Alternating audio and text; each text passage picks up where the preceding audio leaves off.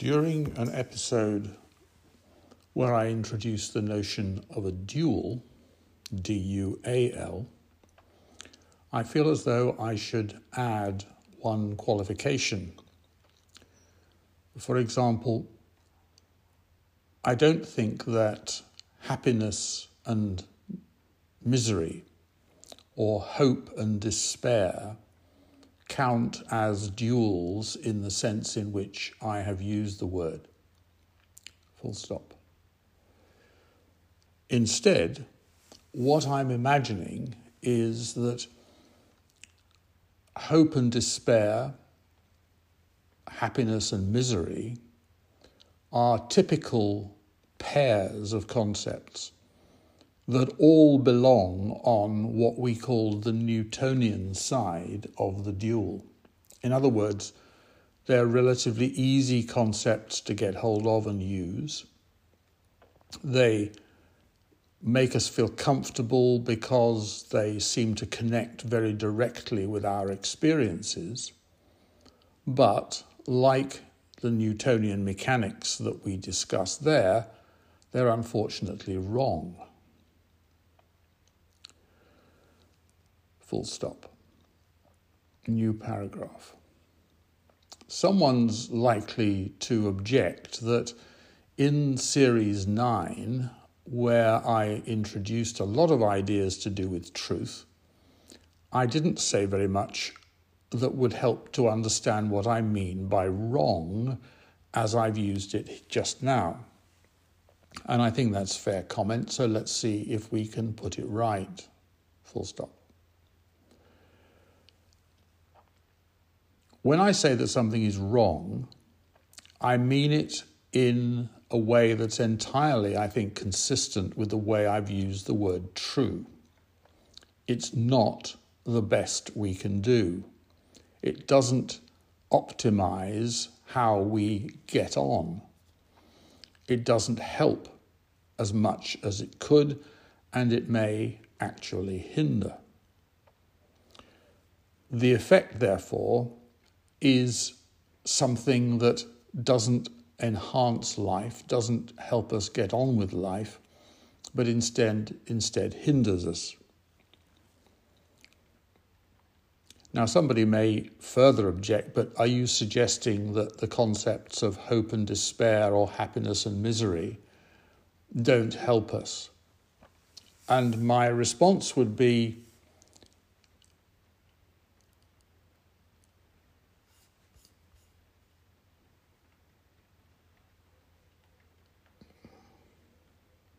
to say, well, they may not help us, even though we think they do, in rather the way Newtonian mechanics and physics appears to help us, but unfortunately leads to some problems that can't be resolved in its own terms. And if you were to say to me, well, how does that arise in those concepts, happiness and unhappiness or misery, hope and despair, I think my answer would be that while we think in those terms, we will be encouraged by the very vocabulary, not to mention the concepts that we're using, to adopt a style of life that looks elsewhere, outside, for its self-justification. Hope, by definition, is looking forward or to some alternative rather than dealing with the way things are.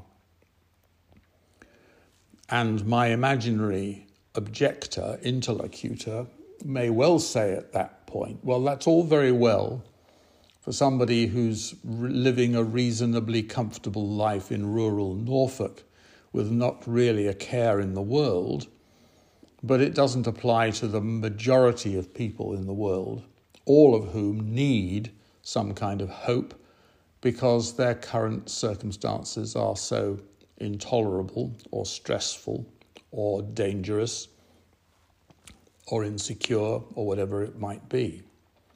So think of someone who's living in the Ukraine and fighting a war that they should never have had to fight, or think of someone who's lost their job and can't meet their bills, or someone who's got small children and can't afford to put shoes on their feet. All of these things would seem to suggest that we need hope.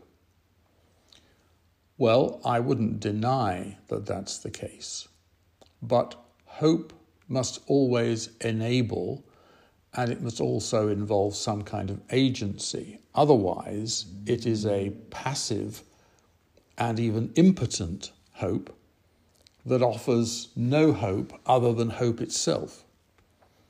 And that, I think, is not a helpful way of thinking about it. Let's have a jingle and then come back.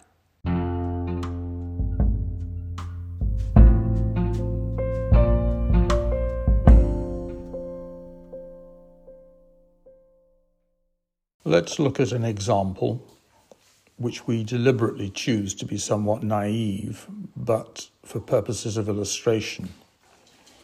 Suppose we have our two pairs that we've already talked about, happiness and misery, hope and despair, but we might also take a rather more complicated network of ideas, such as those that work around the notion you should work hard at school because then you'll get good results, and your good results will mean that you get a good university, and that will mean that you get a good job, and then you'll get a good salary, and then you can spend money and you can do etc. All of which is built around, predicated upon the notion that the entire value system that it supports is a value system that we should support because it brings about human thriving and so on. So all of these ideas fit together, just as they do inside Newtonian mechanics and physics, to produce a worldview that seems to work and seems to be something we can relate to relatively effortlessly. And so when someone comes along and points out that, in fact, this, to use the prophetic words again, involves eating what doesn't satisfy and drinking what doesn't quench thirst, so we should really be more ambitious for ourselves and look for something else, the reaction that we get is usually akin to that when people first encounter the ideas of quantum theory and general relativity. If indeed they ever do, they will turn around and say, yeah, but this is incomprehensible, or this is absurd, or I don't believe the universe really works like that, because the ideas are counterintuitive, at least in an unreconstructed intuition.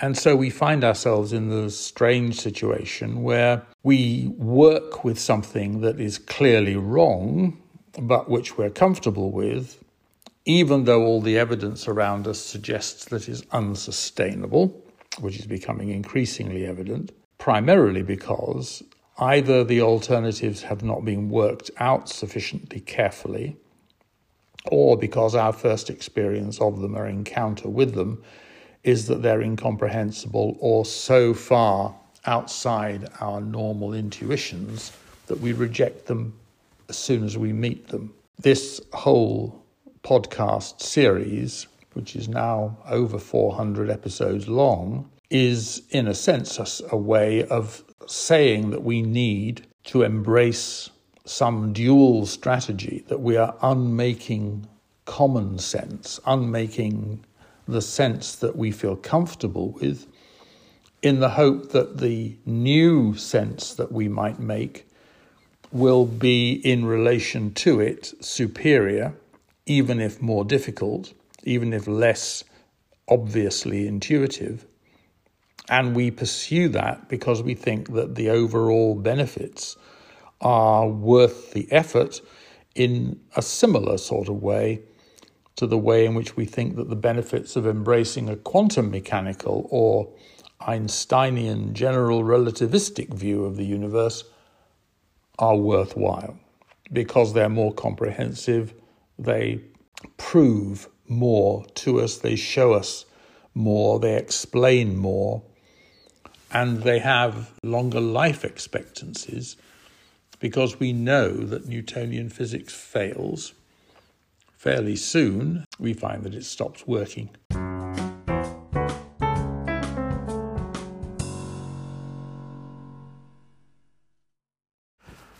Now, part of the problem that we face is that all our values and the things that we think matter depend upon and are mutually supportive of a particular view of happiness, a particular view of misery, a particular view of hope and despair, and a particular view, therefore, of what constitutes a successful, fulfilled, complete life. But if all the categories surrounding that are themselves unreliable, suboptimal, or even, to put it bluntly, wrong, as seems to be the case when you look around and see that the world is full of so many people for whom its normal measures of success just don't seem to work. I'm sorry about the whining off. It's annoying me, I'm sure, as much as it's annoying you. So, in order to move into the dual space, we don't just need to abandon notions of happiness and unhappiness, of what it is to hope and what it is to despair. We need to rebuild the entire conceptual framework that goes with it. And that's a big task. So how do we even start? How do we start to look at life from another perspective in which the values that, even if we were to use concepts like happiness and hope and success and human thriving, would lead to completely different experiences from those that we usually associate with those words?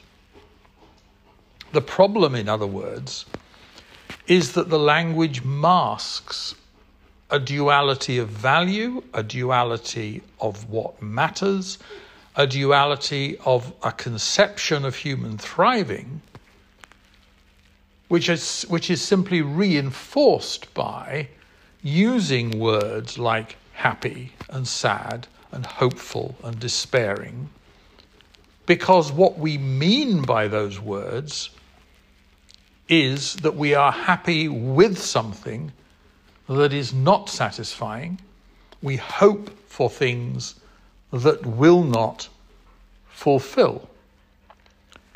So it isn't so much that we need to move out of the space defining happiness, misery, hope, and despair, but that those words have nothing to refer to once we change the value system that underlies them. If the value system is wrong, if how we understand human thriving is mistaken, then what we will regard as happiness, what we will regard as something that is grounds for hope, what we will regard as success, and what we will regard as fulfillment, and therefore human thriving, will all of them be mistaken.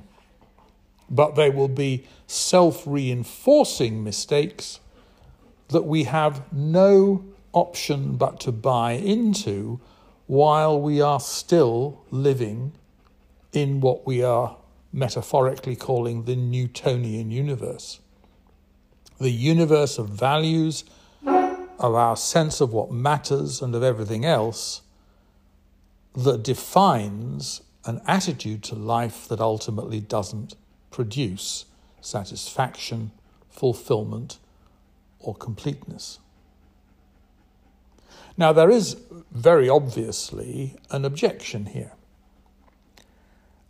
And it requires, I think, a separate episode to deal with it properly. But let's register it because it may well be occurring to anyone listening to this, which is, can I be mistaken about the fact that I'm happy? In other words, even if the underlying values are wrong, is it possible to say that even though they are wrong, if I'm happy with them, I'm not really happy? If I'm saying that I am fulfilled, but I'm not really fulfilled, aren't we in danger here of subverting the whole argument that has been under the entire series of 403 episodes by suggesting that there are some external, absolute, incontrovertible standards that define human thriving, what it is to be successful, what it is to be fulfilled, what it is to have a full, complete life? And that if we don't measure up to those standards, the standards are fraudulent, and any kind of happiness that is based around those fraudulent standards is itself fraudulent. But somebody is likely to say quite strongly and insistently that it just isn't possible to be mistaken about being happy. If I think I'm happy, if I feel happy, isn't happiness a kind of self-justifying, self-reinforcing, self-authenticating experience which just can't be wrong?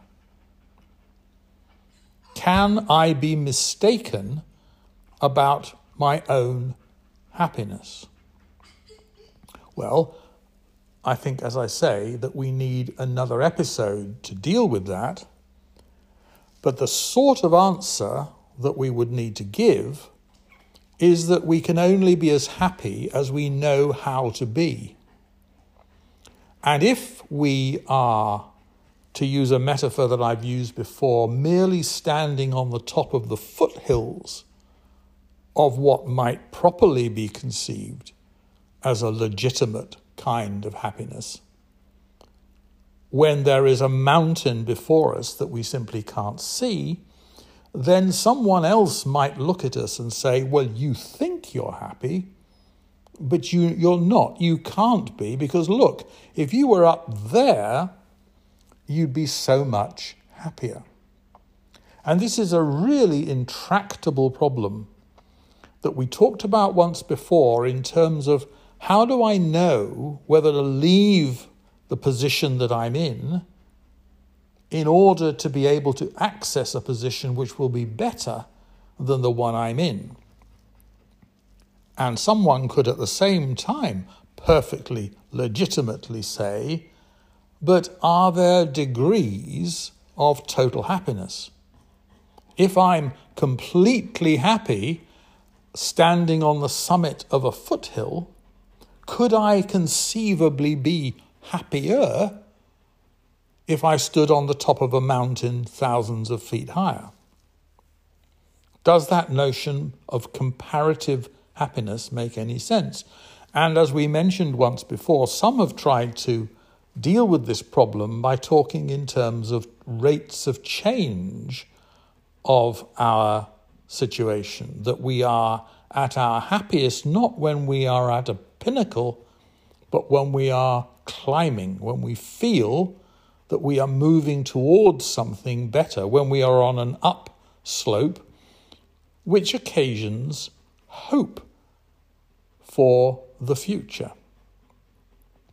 But you're saying, hold on a minute, you spent the first half of this episode saying that happiness and hope and despair and misery weren't proper measures, and you've done nothing but talk about them ever since. But the point that I'm making is that they are completely empty measures unless we similarly have a set of values, of things that matter to us, a sense of human thriving, a proper sense of human thriving, that allows us, even if we're happy, to know that we're happy. So that in a Newtonian world, there are still things that we think are truths, but they're different things from the things we think true in a quantum mechanical or Einsteinian world. And that's just the point, that somehow we have to resolve the paradox that something which seems all-encompassing and completely satisfying from our subjective point of view might still be mistaken. How is that possible? Watch this space. Thank you for listening.